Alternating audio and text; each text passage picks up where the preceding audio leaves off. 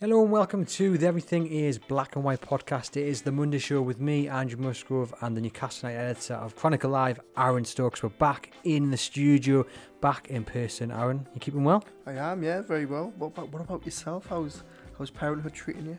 It's doing all right. It is the best thing in the world. It obviously changes your life completely, but she's a little bundle of joy. She's already been behind the mic, or in front of the mic, putting you to shame with her opinions. I mean, she can't speak, but... Already better than me. I did wake up Sunday morning and the first thing I saw was you just absolutely ending it on Facebook with that comment, so thanks for that. But yeah, very witty, I thought, very clever. But yeah, it's the best thing. And thank you to everyone who's passed on their wishes, and they are much appreciated by myself and my wife, and of course our little baby girl. But football doesn't stop. Newcastle United, of course, goes on, and the good thing about being a new father this time, I did manage to catch quite a bit of the pre-season. In fact, and I mentioned this on the Let's Talk About episode with John Gibson, which was all about Elliot Anderson, I actually woke up to feed Harriet with 10 minutes remaining of the game against Brighton. And that's all I needed to see, wasn't it? The two goals from Elliot Anderson. So perfect timing. Plenty to take away from the tour of the United States. Of course, our colleague Lee Ryder was over there covering the tour with Newcastle United. But we're going to start with the big news over the weekend. The news that we knew was coming, and it was Alan St. Maximin leaving Newcastle United to join Al Hilal in the Saudi Pro League. £25 million or so. As I say, we knew it was coming. It's not a shock. I have to say, though, the way it's going on, it's like he's died. See, it's interesting, isn't it? Because out of the two of us, you're the new father. You're meant to be all, optimistic and sentimental these days. And actually, we've been having a discussion about it in the office today. I'm the one that's actually feeling a little bit sad about Maxi going. And if I'm honest, I didn't actually feel like that when the news first came about that he was going to go. I thought it makes sense. I think, as I've talked about on this pod and on the Chronicle, I think Barnes is an upgrade. But I don't know, there was just something about seeing those goodbye messages, seeing the fans flooding in on Twitter that made me think, actually, he's been a very good servant and he gets the fans, and I think I am a little bit gutted now. More gutted than I was last week. I wasn't moved at all. But why though? What makes you say that? Like, should we not give this guy a good send off? No, we give Alan St. Maxim a good send off. We say thank you very much for being the light in those dark days. But like I said, it is like he's died. So yeah, I've seen those comments. It's like, goodness me, he's just moving on. We all knew this point was coming, and the very fact that everyone always harks back to how he destroyed Kyle Walker on that day, but that's the only thing they point to. For me, it's just the right move for everybody, and I think it's quite telling as well.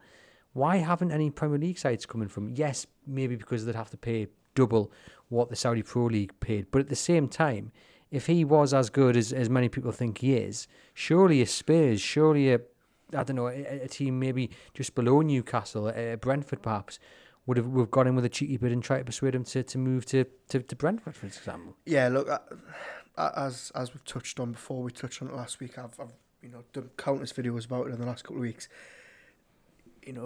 There is this little bit of sort of, Maxi sort of. He carries this aura about him, doesn't he? And I think if you just look purely at the stats of what he's done for Newcastle, it's a no-brainer to sell him on. But I don't know, there's just something about him with the fans that what's the right word? Is his ability inflated? Is it sort of more than what it actually is? I think maybe that's the case. I don't think he's actually as good as everyone's making him out to be. But that's not to deny he's given us some fantastic times. And yes, it's the right deal for the club. I think it's the right move at the right time. We can talk about the fee and whether it's enough, whether it's too much, whatever. But I don't know, I was just a little bit sad over the weekend seeing that goodbye. It wasn't meant to end like this, I don't think. How was it going to end, though? I think in an ideal world, I would have liked to see Maxi in the Champions League. I would have liked to try and see him, play close to a full season in this new team. But I know we know that doesn't happen too often. I don't know. Geordie Tune for Life says it's a shame Max didn't get a chance to play Champions League football it might have increased his value in the transfer market. And a lot of people have said that, for what St Maximin did for this club, he deserved a final season European night and the light at St James's Park. But at the same time, we know Eddie Howe he doesn't leave room for sentiment. He will make the tough decisions. And again, I don't think this is as a tough a decision as some people maybe think it is. Mm-hmm. I think they know they've got to move players on to give them a bit more movement in the transfer market when it comes to incomings. They know there weren't too many takers for St Maximin. They know that actually, in reality, when you boil it all down, you strip it all back, is Alan St Maximin part of Eddie Howe's first team plans? Is he guaranteed a place in that starting 11? The answer was no. Is he guaranteed to be the first name off the bench towards their last season? The answer was no. Even in games when Newcastle really could have done, you would think with that added injection of pace and trickery and excitement, often he wasn't the name turned to. I think it just makes sense. I don't think, for all Eddie Howe was saying about how he really wanted to keep Maxi, yeah, you want to keep that weapon in your arsenal, but at the same time, is he going to be losing any sleep over it? I don't think so. I don't think he will, but and ultimately it goes back to the point that we've been making consistently every week for about 6 months. They don't have any sellable assets at all. Maxi was the only one of that sort of first team standing where you look at it and think, right, okay, they're going to be able to potentially get a good deal from. I mean, personally, I don't think they have got a good deal. I think they've been fleeced a little bit. And as you say, I think if it had been a Premier League team, even a European team in the Champions League, I think they would have had to pay a lot more. But again, I ask the question, why hasn't there been even a European side? Because as much fun as he's going to have over in the Saudi Pro League, all due respect to the teams there, he would have had a lot of fun in Serie A, back in Ligue 1, going to leagues where players like Maxi, who when everything's going for them, is unplayable at the best of times. He would have had a field day in some of these leagues in Europe. So why hasn't anyone come knocking from Italy or France? I don't know. I'm not sure. Is it the fee that's put them off, or the fee that they thought they would have to pay in Newcastle? Is it that he's just not good enough? He doesn't stay fit enough? I'm surprised that a team in Europe hasn't taken a punt on him. I think you look at some of those Italy teams. I know AC Milan continue to blink. I know when Conte was there, Tottenham were linked, but nothing was ever close. He was never really close to leaving until this summer. And what I will say, by the way, we were talking just a minute ago about Eddie Howe not losing any sleep. I don't know whether Eddie Howe was as determined to keep him as he made out in these interviews, because really Maxi didn't really seem to want to leave. It's been a tough goodbye to him. I think he would have loved to have played Champions League football. Yes, he's going to get absolutely crazy money in the Saudi Arabia League, which has no doubt swayed his decision. But I think Howe knew he really, really pushed behind the scenes to get Harvey Barnes, and I think he knew that meant Maxi was going to have to go. He's a diplomat, is Eddie, isn't he? Yes. You could cook him up the most horrendous meal and he'd still tell you it's a Michelin star style plate of food. Loads of people getting in the comments, so do keep your thoughts coming if you're watching live. If you're on YouTube, hit that subscribe button and give this video a thumbs up. If you're on Facebook, share the video to your newsfeed. And if you're listening on the podcast, we do appreciate you tuning in. Leave us a rating and review. We've got Al saying, I'm sad that St Maximin is gone, but we need to look at the project and what is best for Newcastle for the future. And I think that pretty much sums up my thoughts. I think Al's hit the nail right on the head there. Yeah, completely. Look, I know we've started this podcast off and I'm saying I'm sad.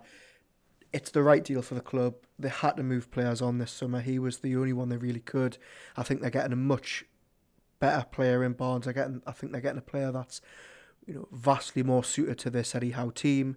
And yeah, I think, as I say, it would have just been nice to see him in the Champions League, or maybe end on a high rather than having that injury-hit season. Yeah, Maxi touched a lot of fans' hearts, says Geordie Tune for life, which is important to the community. He's a real, honest, caring gentleman.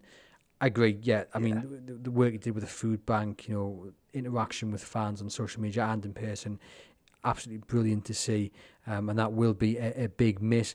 Johnny says, anyone who is upset at St Maximin going, it's because of what if. He never got the levels we all think he could, but how long do we give him? And I think that's absolutely key as well. This team can't afford to stand still. You can't afford to keep saying, well, tomorrow is another day. Yeah. Can you keep... And I kind of look at Callum Wilson, for example, and how many questions there were over his fitness record and what does this summer hold for him. He finished last season in a blaze of glory, on form, scoring goals. And I just asked the question of, if we were going to keep asking that question of St Maximin, would he eventually step up? I'm not too sure he would. He had countless opportunities, didn't he? He was never going to hit the heights we all thought he was. He didn't score enough goals. He wasn't consistent enough. He couldn't stay fit long enough. And I actually think it is maybe a little bit of a warning to the other players. It doesn't matter, how loved you are by the fan base. It doesn't matter how, well you're doing in Howe's team now. If you fall off and the standards slip and you dip below the required form, you could be out, because, as you say, this team isn't going to stand still. And is it also a sign of what Eddie Howe actually looks for in a player? Now, as a fan, there's no greater sight seeing a player running a defender, turning back, little trick here or there.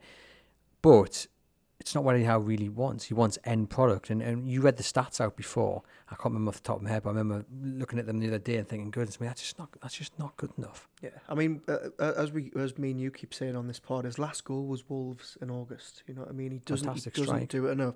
It was a great goal, but if we'd seen that every couple of weeks, fantastic. But we didn't, and I think what you're getting with Harvey Barnes is a player who's consistently scoring, double figures. Well, he scored more goals last season than St Maximin scored in his Newcastle United career. The minutes per goal are absolutely ridiculous. He's on every single attacking statistic. Barnes comes out on top, and I think, yes, Maxi was flashy and he got you off your seat, and Newcastle fans love that. They loved those type of players like Ben Arfa and such. But you even saw towards the back end of Maxi's time at Newcastle how much it looked like he was trying to change his game to fit into Howe's system. And he never really looked comfortable. And it was sad in many ways as well, I felt. Yeah, because Maxi, in a way, and I think, when he goes to Saudi, will just be able to go back to being that player that is actually really, really eye-catching. And he might actually probably score some goals in the Saudi League, but, it just didn't work for him at Newcastle towards the end. What did you make of his statement? And he's kind of hinted that he might be back at some point. Yeah, what was it? It's not a goodbye, it's a see you soon or something. I thought it was, a little bit cryptic. That's just Maxi all over, isn't it? He does maybe leave it open. And look, who knows? He goes and maybe has one or two good seasons in Saudi. Is there a chance? I think Newcastle fans would maybe welcome him back. He certainly hasn't burnt any bridges, I don't think. He hasn't burnt any bridges, but I think when that opportunity arises, whether it be next summer or the summer after, I think Newcastle will be so far ahead and they would have just left Maxi well behind. And he would need an incredible 2 years in Saudi, wouldn't he, to sort of do something. And do you know what? Because with all due respect, again, a good year in the Saudi Pro League is how do you calculate that to the Premier League? But that's a discussion for another podcast. But I do also think, just harking back to what Eddie Howe liked, it's another sign of how hard you've got to work. You've got to be disciplined. And I know St Maximin has his fans, people watching this and listening to this, you'll be huge fans of him. Look, I loved watching him play. But for me, he just didn't fit into Eddie Howe's side, and it's kind of like you just got to cut your losses. I think the move's just right for both, because you're just going to end up resenting one another. Yeah, I think, even though it hasn't maybe ended in the way Newcastle fans would have liked, it's a bit of a sort of, a slow balloon. It's a bit of a damp squib of an exit, but I think the time had come to move on. And as you say, Newcastle are only going to get, bigger and better. And I think already the business, I know they haven't done a lot of business this summer, but I think, the 2 deals that they've brought in the first team are looking good. Al asks a very good question. He says, what is this sale of St Maximin going to give us moving forward? Look, I think, we can discuss the fee, all day long. 23 million, I think, the majority of Newcastle fans are going to think that's very much on the low side, but Newcastle had to sell, and yes, it isn't going to, completely balance the books, but it's going to give them now, wiggle room to try and get a few more deals done over the line. I think, even though it's a little bit quiet on the transfer front, I think we'll definitely see some movement in the next couple of weeks before that Villa game. And look, Maxi going, players like Darlow going, eventually Fraser, Hayden, Hendrick, it will free up a lot of wages as well on that bill. A lot of these players on sort of inflated Mike Ashley contracts, earning money that they should never have really been earning. So as you say, the financials might not look good on the face of it, but it's going to give Newcastle, a bit of room now to do some business. And as well, they've sold St Maximin with a plan in mind. They haven't just got this offer and gone, right, yep, we'll take the cash and then we'll think about what we're going to do after. That there's a plan there in paper. They will be looking at names, and they'll have ideas of how to replace Alan St Maximin, because people will argue, well, Harvey Barnes is that, but people will also argue he's not, and they now need to bring in another attacking player to probably offset losing Maxi. But then is it a priority? And we'll get on to a bit more about transfers and where we think it's going to go in the next few weeks in a moment. Ellis Ridley says, I would understand if Maxi wanted to go, but it looks like he was reluctant to be leaving. As much as people think we're way past him, he deserved the chance to showcase for us in Europe after saving us. Now, this is a really interesting point. And I get it. And in an ideal world, he gets that opportunity. But again, it's going back to that sentimental thing, isn't it? There's no room for it in football at all. Because, if he doesn't fit into Eddie Howe's plans, if he's not guaranteed a first team start, he's Newcastle's really he's Newcastle's sellable asset, because you don't want to sell Isak, Wilson, Bruno. He's really the only one that they're going to look to get rid of. Mm-hmm.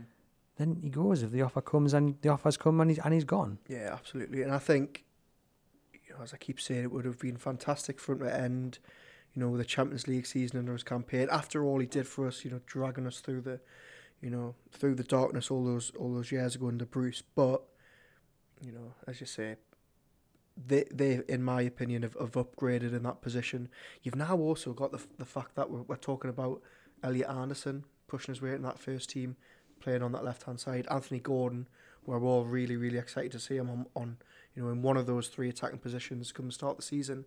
Howe's got options now, not just for Harvey Barnes, but for a couple of players in that position. So, as you said, it feels like the right move, doesn't it, for the club? Definitely, yeah. Sam says, he's feeling robbed that Max only left for 23 million. Les says, we were all in love with St Maximin's potential, but not the reality. Yeah. Artie says, I hope there's a low buyback clause, as the sale fee was relatively low. Most expected at least 30 million. Chris agrees there. He says he was worth at least 50 million. Paul says Max, he was inconsistent, injury prone. Harvey Barnes is perfect for Newcastle, and I can see him becoming a real fan's favourite. And again, it is the lack of consistency, which I do think has killed Maxi's time at Newcastle United. But he's gone. We wish him well. But for me, I'm not crying about it. Yeah, right decision. Others who have left this week: Carl Darlow to Leeds, Jamal Lewis to Watford. Let's start with Carl Darlow, great servant for Newcastle United, a good goalkeeper, never the best goalkeeper, but made some fantastic saves. He put out a nice highlight reel of some of the saves he made. I do feel like him and Jamal Lascelles, that deal way back when, 2014 was it? Yeah, about 10 years ago. What was it, about 6 or 7 million, wasn't it? All in all, I mean, for the two of them, yeah. It's not a bad little deal. I'm gonna go out on record here, and I know Newcastle. I know what you're gonna say. Just bear with us. I know Newcastle signed Iosi Perez for a bag of peanuts, right? And that turned out to be fantastic. But Carl Darlow and Jamal Lascelles, does that rank as one of the best deals under Mike Ashley? One of the best. I think the word you used off air this morning was the best, which I sort of shot you down for. But yeah, ultimately, look, 8 million for the two of them. We got a club captain and a total leader out one of them. And actually, I think because Darlow's sort of fallen down the pecking order a bit in recent seasons, people actually forget how good he was back in the day. He had some fantastic runs of form in the Championship. There was a time when Dubravka got injured, and he stepped in at the start of the season and was really, really good. I think he's been a fantastic servant. But his exit was always nailed on this summer. He was one that was always going to go. And I think he's found a really good opportunity in Leeds. I think it's a really good move for him. Do you foresee then Martin Dubravka must surely be staying now? I think we're now probably looking at the goalkeeping department. I think this is probably going to be it. Pope, Dubravka, Karius and Gillespie. Karius is obviously going to stay, definitely. Pope's definitely going to stay. Dubravka's the only one that's maybe wavering, but he's came out and said he wants to stay. I think Howe is more than happy for him to be back up. He's going to get plenty of minutes. I think this will be the final four now. There we go.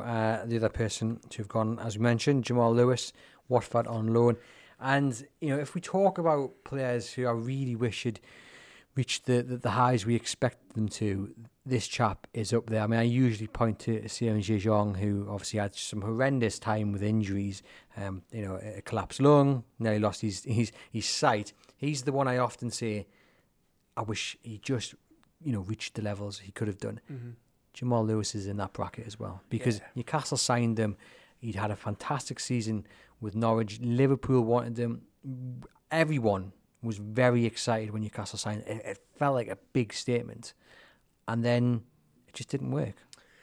Yeah, really, really, really poor. I don't want to sugarcoat it. I think it has been a really, really poor move. I think for whatever reason, he just hasn't been able to stay fit. He's struggled for, consistency.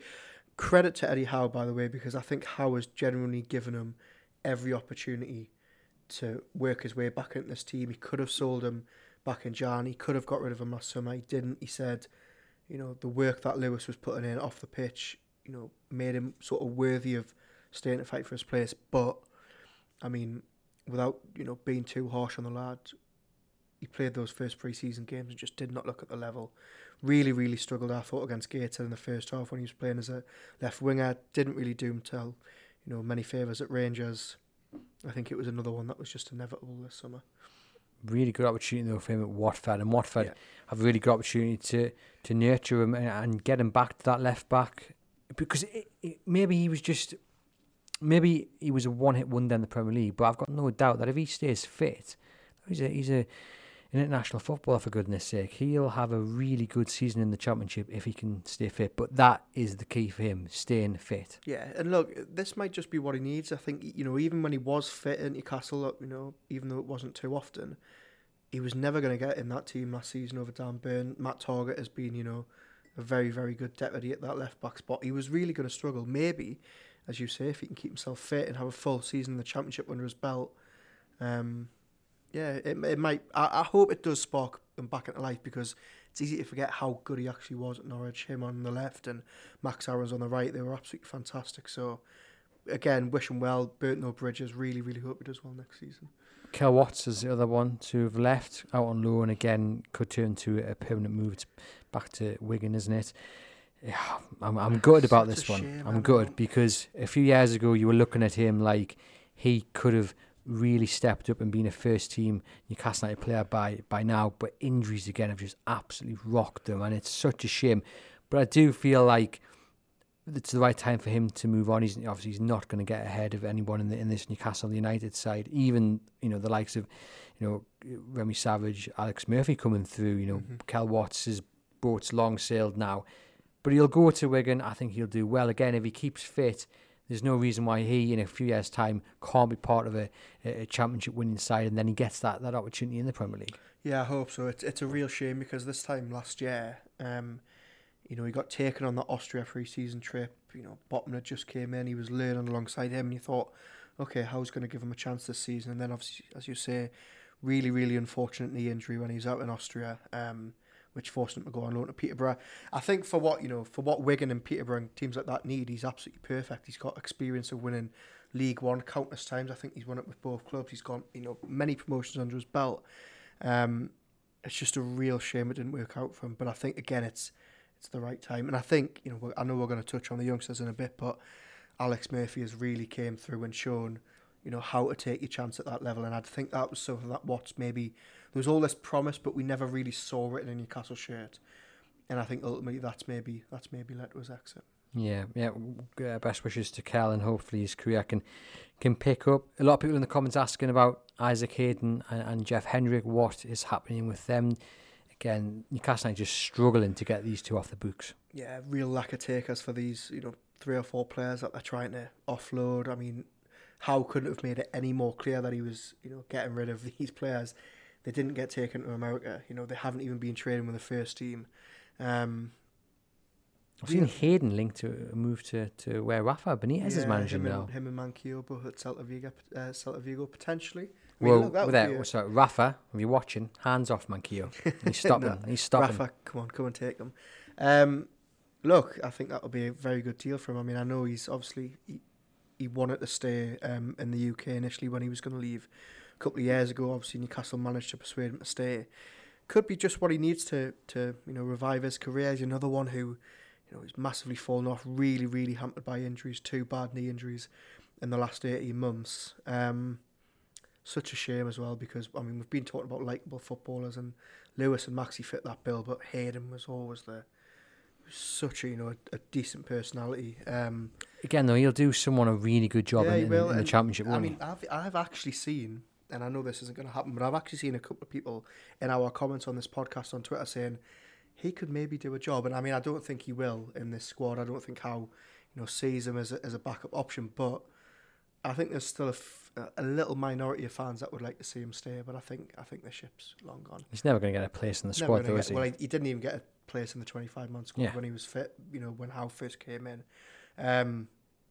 So, yeah, a real shame. But as you say, it's proven tough for him, Hendrick and Fraser, for suitors, really. Yeah, maybe have to take a bit of a pay cut to get out of Tyneside.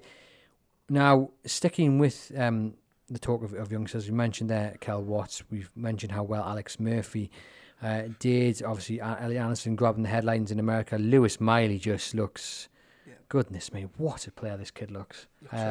Looks ready to step into the first team, doesn't he? Eddie Howe, Dan Ashworth, they must just be rubbing their hands at the options they've got coming through. Ben Parkinson, Turner Cook as well. But the 3 who really stood out, Lewis Miley, Elliot Anderson, Alex Murphy. Yeah. And now, honestly, if those 3 ended up in the first team squad for that Villa game, I wouldn't be disappointed nor surprised. I don't think any of them will miss out. I think Alex Murphy's the funny one, because he hasn't really been in and around that first team like Miley has. Yes, he's been training with them, but very rarely in a match day squad. He hasn't actually played a senior game for them, and he's just slotted in. He can play at left back, he can play at centre back. Really, really good.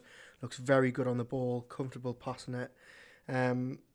Really, really excited by him, and I think it just goes to show why Dan Ashworth last summer, when he first got his hands on the sort of transfer key, and said, I really want to put a lot of emphasis on the youth team.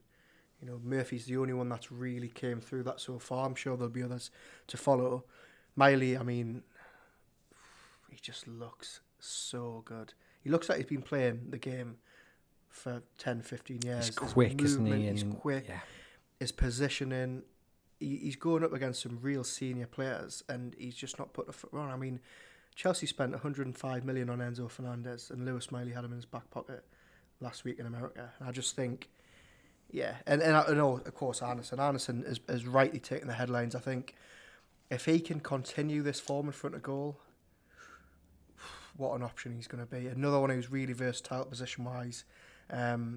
Looks like he's bulked out, he looks fitter, he looks smarter. Really, really excited. I think we now need to be talking about, does he take someone's place in the starting lineup?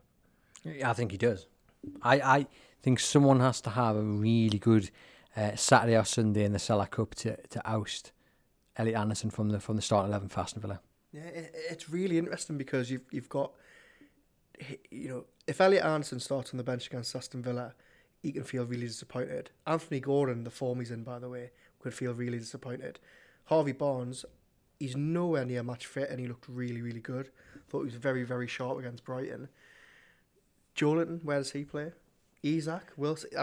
You've now got so many options in different positions. We haven't even spoken about, Longstaff and Willock trying to get back in the team. It's, what a set of options Howe's got for the first couple of weeks.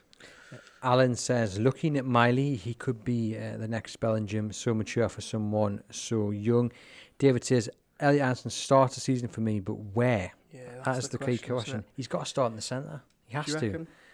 Yeah, I think he looks best in that centre for me. Yeah, alongside Bruno, and then it's the question: is it Joelinton? Is it Tonali? For me, it would be Joelinton and Bruno, and then Anderson, and then on the left you would have Harvey Barnes or Anthony Gordon. Yeah, I think Tonali's maybe just going to need a couple of weeks to get up to speed. I think.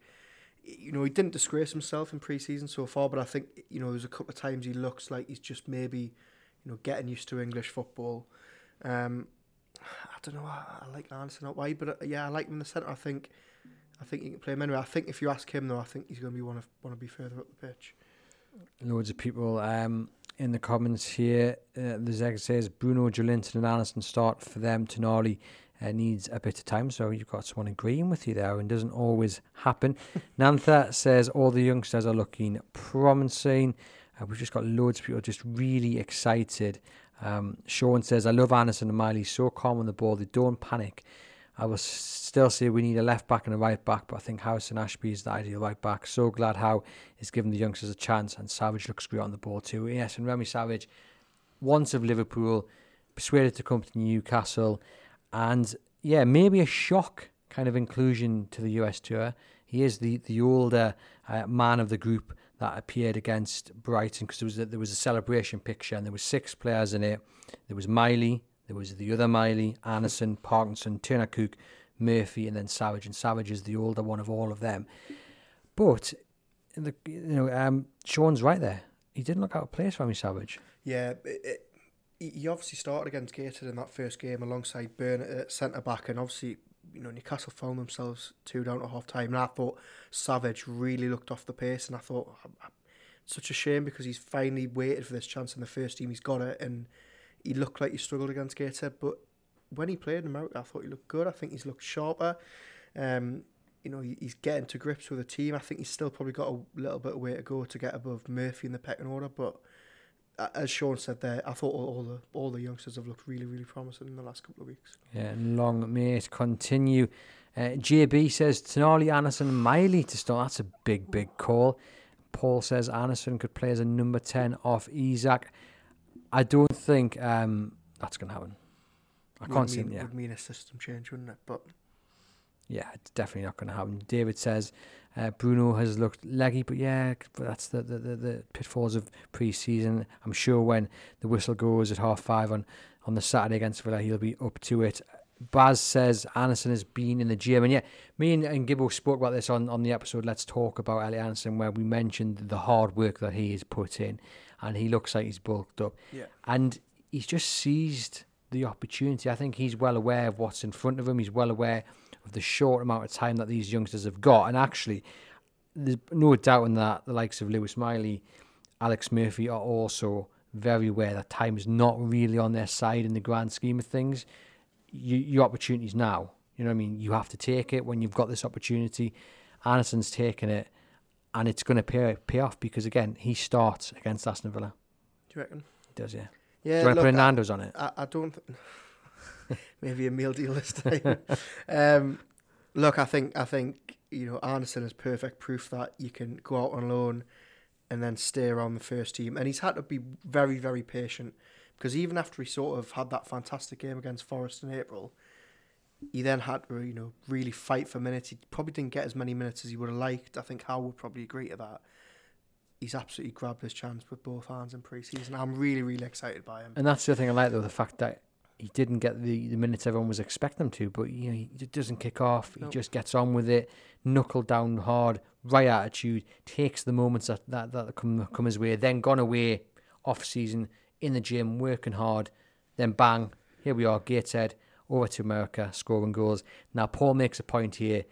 John Dal Thomason scored goals for fun in pre-season and he couldn't hit a barn door. What I will do is defend John Dal Thomason, because you've got to remember, Shearer got injured and John Dal Thomason then became the out-and-out striker, which he wasn't brought in to do. So I'm going to defend him, Paul, but I get the point you're making. And yes, that's the other side of the coin, isn't it? That we are bigging up Elliot Anderson, we're bigging up Lewis Miley, those two more than anyone else. But we have to be careful. They are youngsters. They are playing for Newcastle United. It's great that they've got this potential, and it's great that we're saying, yes, he starts against Aston Villa. Yes, Miley might do. We wouldn't be disappointed if he did do. However, there has to be a bit of perspective and realism just added in, just to temper expectations. Yeah, absolutely. I'm just laughing at myself because I remember, me and Johnny Green were on this podcast 2 weeks ago going, you can't read too much into pre-season, let's just not, jump the gun about the going 2-0 down at Rangers and stuff like that. But, at Gateshead. But, when I was here 2 weeks talking about how all these players are now walking at the first team, you're right in a sense that you can't look too far into it, but what this pre-season will do for all these youngsters is fill them with confidence. And Elliot Anderson, yes, he's only scoring goals in pre-season, but 4 goals in 4 games, he said after the Gateshead game when we spoke to him, he needs to add more goals to his game. He's done just that. Now I hope he just gets the chance to do it in the Prem. Yeah. You've hope got he gets the minutes. You've got to go with the sharpest players at the start of the season, says the Zig, which again I think that alludes to the fact they'd like to see Anderson starting. Ellis says, I hope Anderson is at least playing every domestic cup game. Again, I think he'll get much more than that. Ian says, who would you drop for Lewis Miley? Well, what I meant by that point was that if he did start, I wouldn't be disappointed. I don't think he will start. I think, like I said, I think it'll be Anderson, Bruno and Joelinton. But I think we're going to see him starting a lot of games, I think, in the cup competitions. In the cups, yeah, definitely. And look, he's doing absolutely nothing wrong. He's really, really excelling when he's coming off the bench, slotting into these games effortlessly. I think it's too soon to be talking about him starting in the Premier League, but I think he's certainly on the right track. 100%. It's just exciting to be able to talk about these players. Yeah, finally. Newcastle United have announced the strategic relationship with Irish Premiership champions Larne Football Club that will see the clubs collaborate, and the players will go one way and the other. So it's a good opportunity for Newcastle's youngsters to get some first team football, and of course if Larne produce any world stars and Newcastle United look like they're going to have first dabs. Important that these relationships get set up. You expect Newcastle are going to have several of these as the years go on. Yeah. But really important that they're not just any club. They're clubs with a bit of pedigree, who are going really well in their respective leagues. Yeah, look, I think it was really interesting when that Larne announcement came out last week. I think if you look at the club, it's easy to see why they've done it. Put a lot of time and effort and finances into the academy. They do the same with the women's team, which I'm sure played a big factor. And as you say, you've just got to look at some of the players they've signed from across the UK in the last 12 months. Alex Murphy being one of them, Jude Smith, Charlie MacArthur from Scotland. They're putting a real, effort in to try and sign these players. And I think if they can, as you say, more of these collaborations will come with these clubs. We've seen in the last couple of weeks they're signing really, really highly rated talent from a couple of teams across the UK. The future is going to be bright. We're going to be talking about more of these youngsters coming through in the years to come, and that's exactly what Dan Ashworth wants. He wants to save Eddie Howe or Newcastle money in the long run, and this is the way to do it. Definitely, and they've signed 3 youngsters as well, haven't they, this week? Yeah. You got the names off the top of your head? They've signed a young 14-year-old called Michael Mills from Port Vale, I want to say. They've signed Casey Woodley, something like that, from Southend, and a 16-year-old really highly rated, and another one, Sam Alibi from Oldham, again going to go into the under 15s and 16s. So they're really keen to try and get a deal done for Wolves right back Leo Shahar, 16 years old, represented England at youth level. So this isn't even going to be players that are playing in the under 21s next year. This is players that are going to go into the the under 15s and the under 16s. It just goes to show, and some of these deals they're doing are, they're not cheap, hundreds of thousands of pounds to bring these players in. It's just fantastic to see that they're actually, focused on the academy as well as the first team. Building for the future, and just showing as well with the likes of Elliot Anderson and Lewis Miley that there's a pathway there which wasn't always there. But as Aaron's mentioned there, relying on Dan Ashworth, who's got plenty of history and just a brilliant track record in doing this sort of thing at Brighton. So it's going to be really interesting to see how it progresses. Harrison Ashby impressed a lot of people in the United States, but he looks like he's set to go to Swansea. I don't know if I would have kept him. I mean, I think he would benefit from a loan deal, and we mentioned this, didn't we? Was it last month, 6 weeks ago? We did the video about right backs. He has been impressive in the moments he's got in pre-season. I think if he's guaranteed first team football, then it's the right deal. Of course, loan deals these days, you never get that kind of clause. But if he's sitting on the bench in a few weeks' time and he's not getting a game week in, week out, then it's an absolutely pointless business transaction. But hopefully, when he does go off to Swansea, you'll get the minutes to help him develop his career a little bit further. Yeah, he's looked really good the last couple of games. I thought, he's very, very good at Rangers. Obviously, when he scored the winner, I thought he's best player on the pitch in the first half. What was he doing up there? Oh, I know, yeah, for the winner. What's that? I just 90th minute as well, just going for broke. I thought he was really good against Brighton on Friday in that first half. Him and Barnes were the two that really stood out in what was, quite a poor first half for Newcastle. He's looked really good. I think he's played himself at contention. I think it's quite telling that he's going on loan. I think, given, we're looking at Newcastle's right back situation. They've got Trippier. Everybody would probably agree that Ashby's second choice. If that doesn't tell you that they're confident of getting a right back in, I think nothing will. And that right back, Tino Livramento. I mean, this chase has been going on forever and ever. It'll get done. I think Southampton will have to bring down their price tag as the window goes on, but obviously they're very confident that they can persuade these players to stop and get back up into the Premier League. But I think it'll come down to Livramento as well, applying a little bit of pressure and realising as well. I mean, how many times has this kind of opportunity come along? That being said, maybe in his head he's thinking, well, I'm not going to be first choice. I also realise I've had a really bad injury and I'm going to have to work back to get back to that level in which I was being talked about as an England international. And I just wonder maybe whether that plays a little part in his thinking, why he's not actually applying pressure in this situation.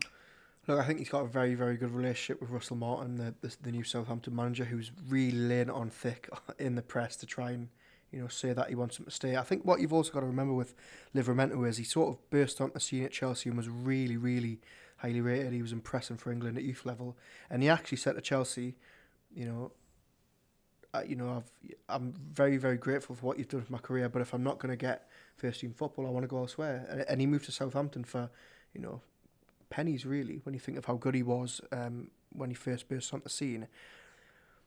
Yes, they've gone down, and yes, Championship football isn't maybe that glamorous, but I think the reason we haven't seen him really come out and push for the move is because he knows Southampton have really helped his career. He had a very bad injury, which they helped him through. But I think the fact that, Harrison Ashby's so close to leaving on loan, plus the fact that Southampton are now going after Maxi'S, who would, probably instantly walk into that team, I think we'll start to see some movement on it the next couple of days. And I hope so as well. I think it'll be a very good signing. Yeah, me too. I think it'll be an excellent signing. But Rana makes a good point here. Why not back Ashby over at Livramento? Look, I think they see Tino Livramento as a real long-term replacement for Kieran Trippier. If he can find anywhere near to the form he had before that knee injury, he's the absolute tailor-made perfect. He's probably a future England right back at a major tournament. He's that good. Yes, Harrison Ashby's look good, and I think they definitely see a good future for him as well. But I think if Livramento wants to come and Southampton want to sell, I think it's a deal that Newcastle know they'd be stupid not to do. Going to be one to follow, but it has dragged on for a long time. As Brian has said here in the comments, Southampton have played funny for too long, ruined it for Tino. We should go elsewhere. But then the question is, if they go elsewhere, where are they going to? Look, we're saying that it's dragged on for a while, but has it really? What, 2-3 weeks? It's been longer than that, surely. I don't know. I just think if a deal's worth doing, and yes, Southampton have stood very firm so far, but I think there's a deal there to be done. I think when Championship clubs that have just gone down are, rejecting 30-odd million, I think, there's only so much that can hold in the modern game. They need to be recouping cash, especially if they're going out and buying Maxi'S, who will not be cheap from Norwich either. So, I don't know. I think, look, there's still a month left. I've got no issue with it dragging on. I know this isn't Newcastle style. They like to get it, in and out and done very quickly, as we've seen with other deals. But I think this one's worth sticking with. As Johnny says, yeah, he generally could be world class in the future if that knee injury hasn't hampered him too much. Yeah, and as Ian says as well, Botman dragged on for a year. True. But yeah, I think this deal will get done. I think, as I said there, Southampton are just going to have to lower the price, and I think they'll have to do that with James Ward-Prowse, who's been priced out of a move, and Lever as well, who Liverpool would like. I in many ways, I applaud Southampton for not selling on the cheap and holding out for the best price, because often, what you do get is Premier League teams coming down and picking up the very best talent for pennies, where Southampton have said, do you know what, we don't need to sell these players. They're not pushing to go, so why should we give you our best players for next to nothing? So I applaud that. I do think it'll happen. I think it's just a waiting game and patience. Yeah, same. I think it will. I think it's edging close. I think Newcastle have proven that even though they've been knocked back 2 or 3 times, it hasn't put them off. I hope it gets done. I really do. I think it's a good deal. We've got some questions over on Twitter. We've got Ian says, with the added competition in midfield, with the signing of Tonali and the impressive pre-seasons of Anderson and Lewis Miley, what would be your midfield for the Villa games? We've already kind of said that. Should we just remind our listeners? So for me, barring an absolute stormer by someone else at the Cellar Cup, I'd play Anderson, Bruno, and Joelinton.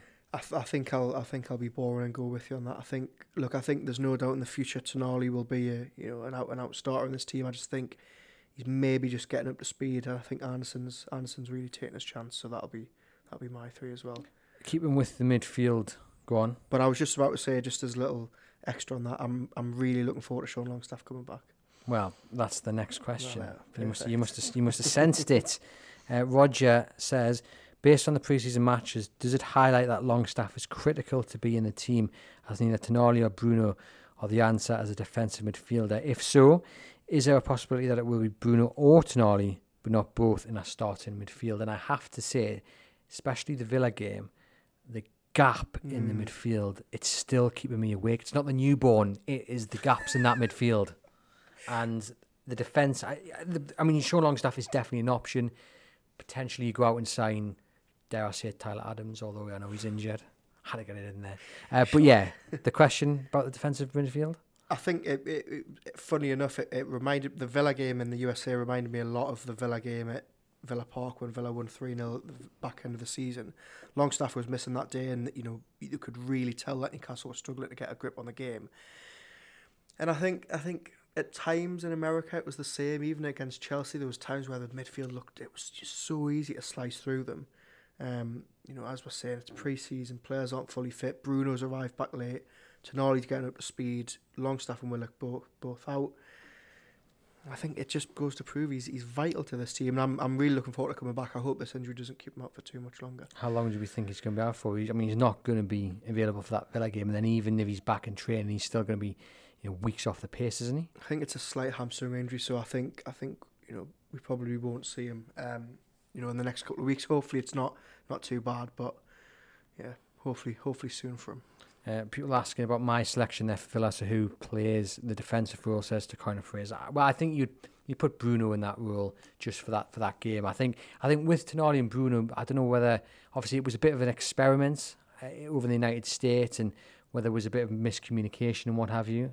And obviously that gets ironed out as time goes on. But I think if you're just playing Bruno, Joelinton and Anderson, I think Bruno will then know his role. Whereas when you're playing a pre-season game and you're trying things out, that's exactly what you're doing. You're trying things out, and you're not maybe as regimental and rigid as you would be in an actual competitive game. Yeah, absolutely. Look, as we've said, it's pre-season. It was very early in the game where Villa were absolutely dominating that midfield, and Newcastle did, really pull it around as the game went on. They grew into it. The midfield looked a lot more, shored up. I think Bruno starts as a defensive midfielder. If you were to ask Eddie Howe now, but I think it's good that you've got an option where Tonali can play in a couple of those midfield positions as well. Paul says Tonali doesn't look ready to start for me. He's going to get eased in. I think Bruno, Tonali, Big Joe is pretty much nailed on, says Ian. Do you think Bruno and Tonali could be the new Gerrard and Lampard and can't play together, says Leon? We'll have to wait and see on that one. Yeah, too soon to pass judgments. Mark says Tonali's been no worse than Bruno, who has been way off. A lot of people have commented on Bruno, but I think, again, compared to football, he'll step right up. Paul says, I think Tonali will come into his own in the Champions League game. I predict that he won't start against Villa. And Sean says, we have a strong midfield. I think now Anderson, Bruno and Joelinton would be my choice. I think Tonali needs more time to catch up. Eric asks, which player surprised you the most this pre-season? For me, Lewis Miley. Yeah, but also Elliot Anderson, just because I didn't think he had those goals in his locker. But yeah, Miley surprised me at how comfortably he looked against the bigger teams.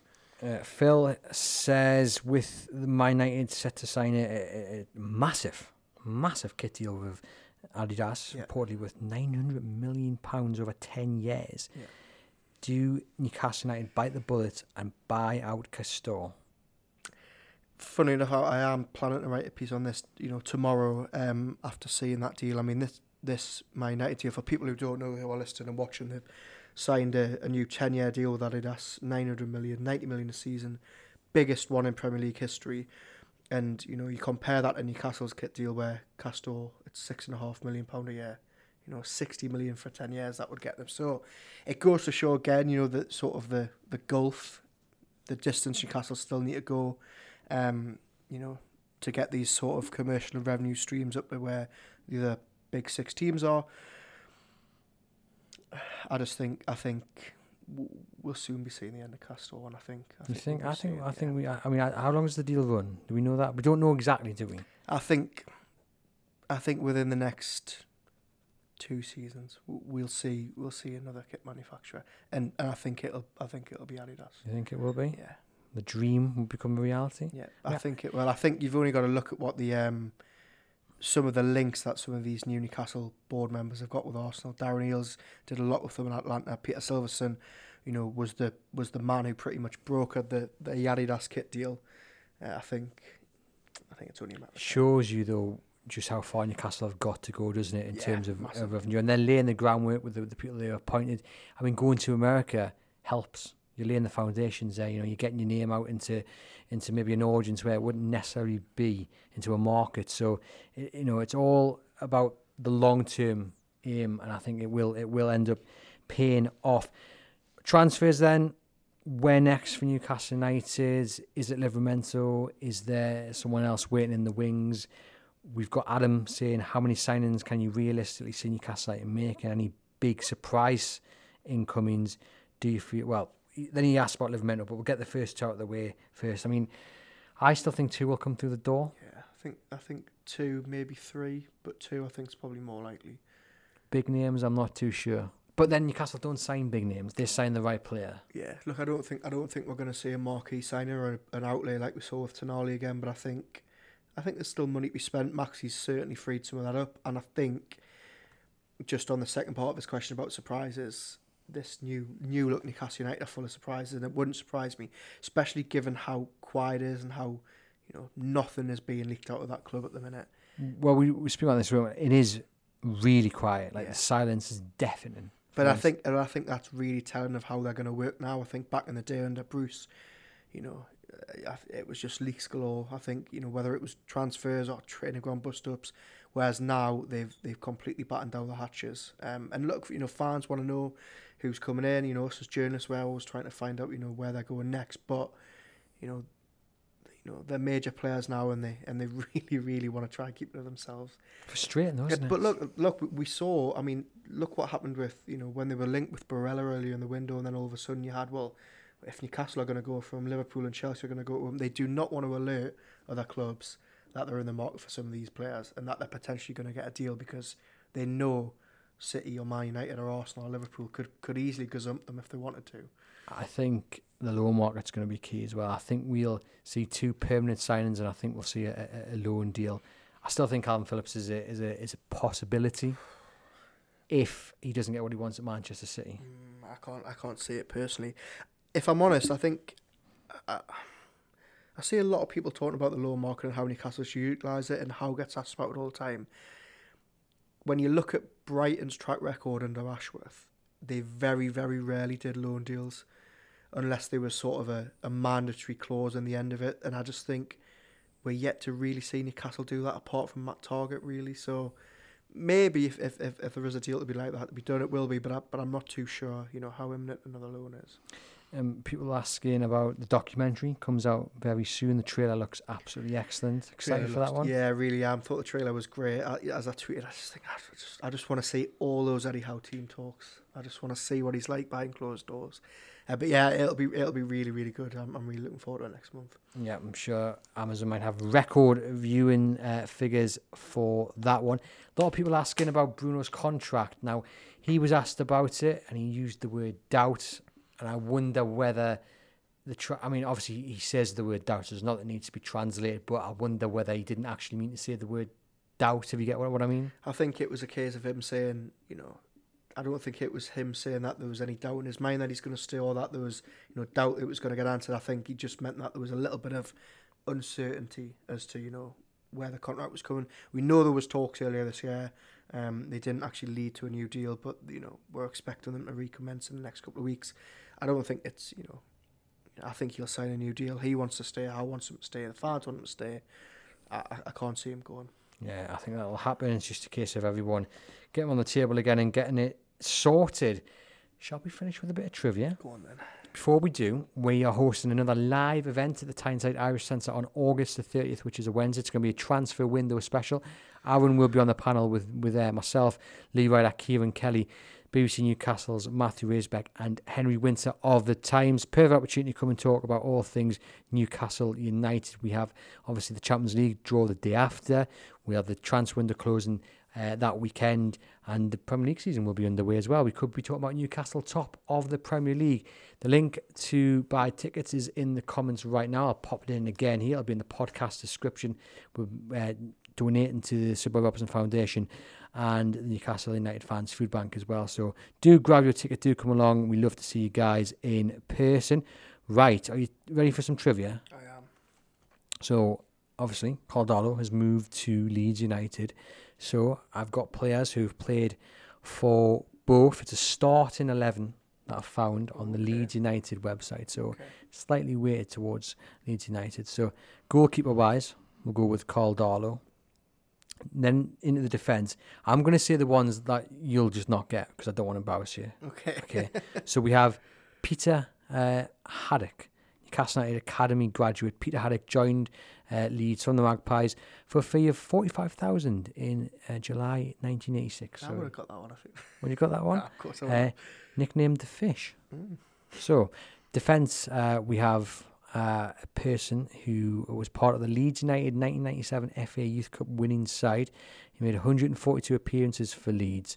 He then played 37 times for Newcastle United before making a move to Europe. Centre back. Is that where he is? A few people have got it in the comments already. Johnny Woodgate. Jonathan Woodgate. Jesus, yeah. His partner in this starting 11, Republic of Ireland international, 503 senior appearances over a course of an 18-year career. Spent 4.5 seasons with Newcastle between 2001 and 2005 and featured in the Champions League before moving to Leeds United. Would go on to make 34 championship appearances for the Whites. Another centre back. I think this is a 4-4-2 formation. Or is it? Maybe not. 01-05 at Newcastle, then he went to Leeds in the Championship.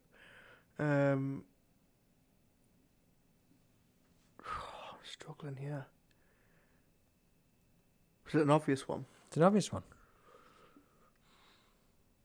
The silence is no good for this podcast. Yeah, I'm sorry. I'm really struggling here. Andy O'Brien.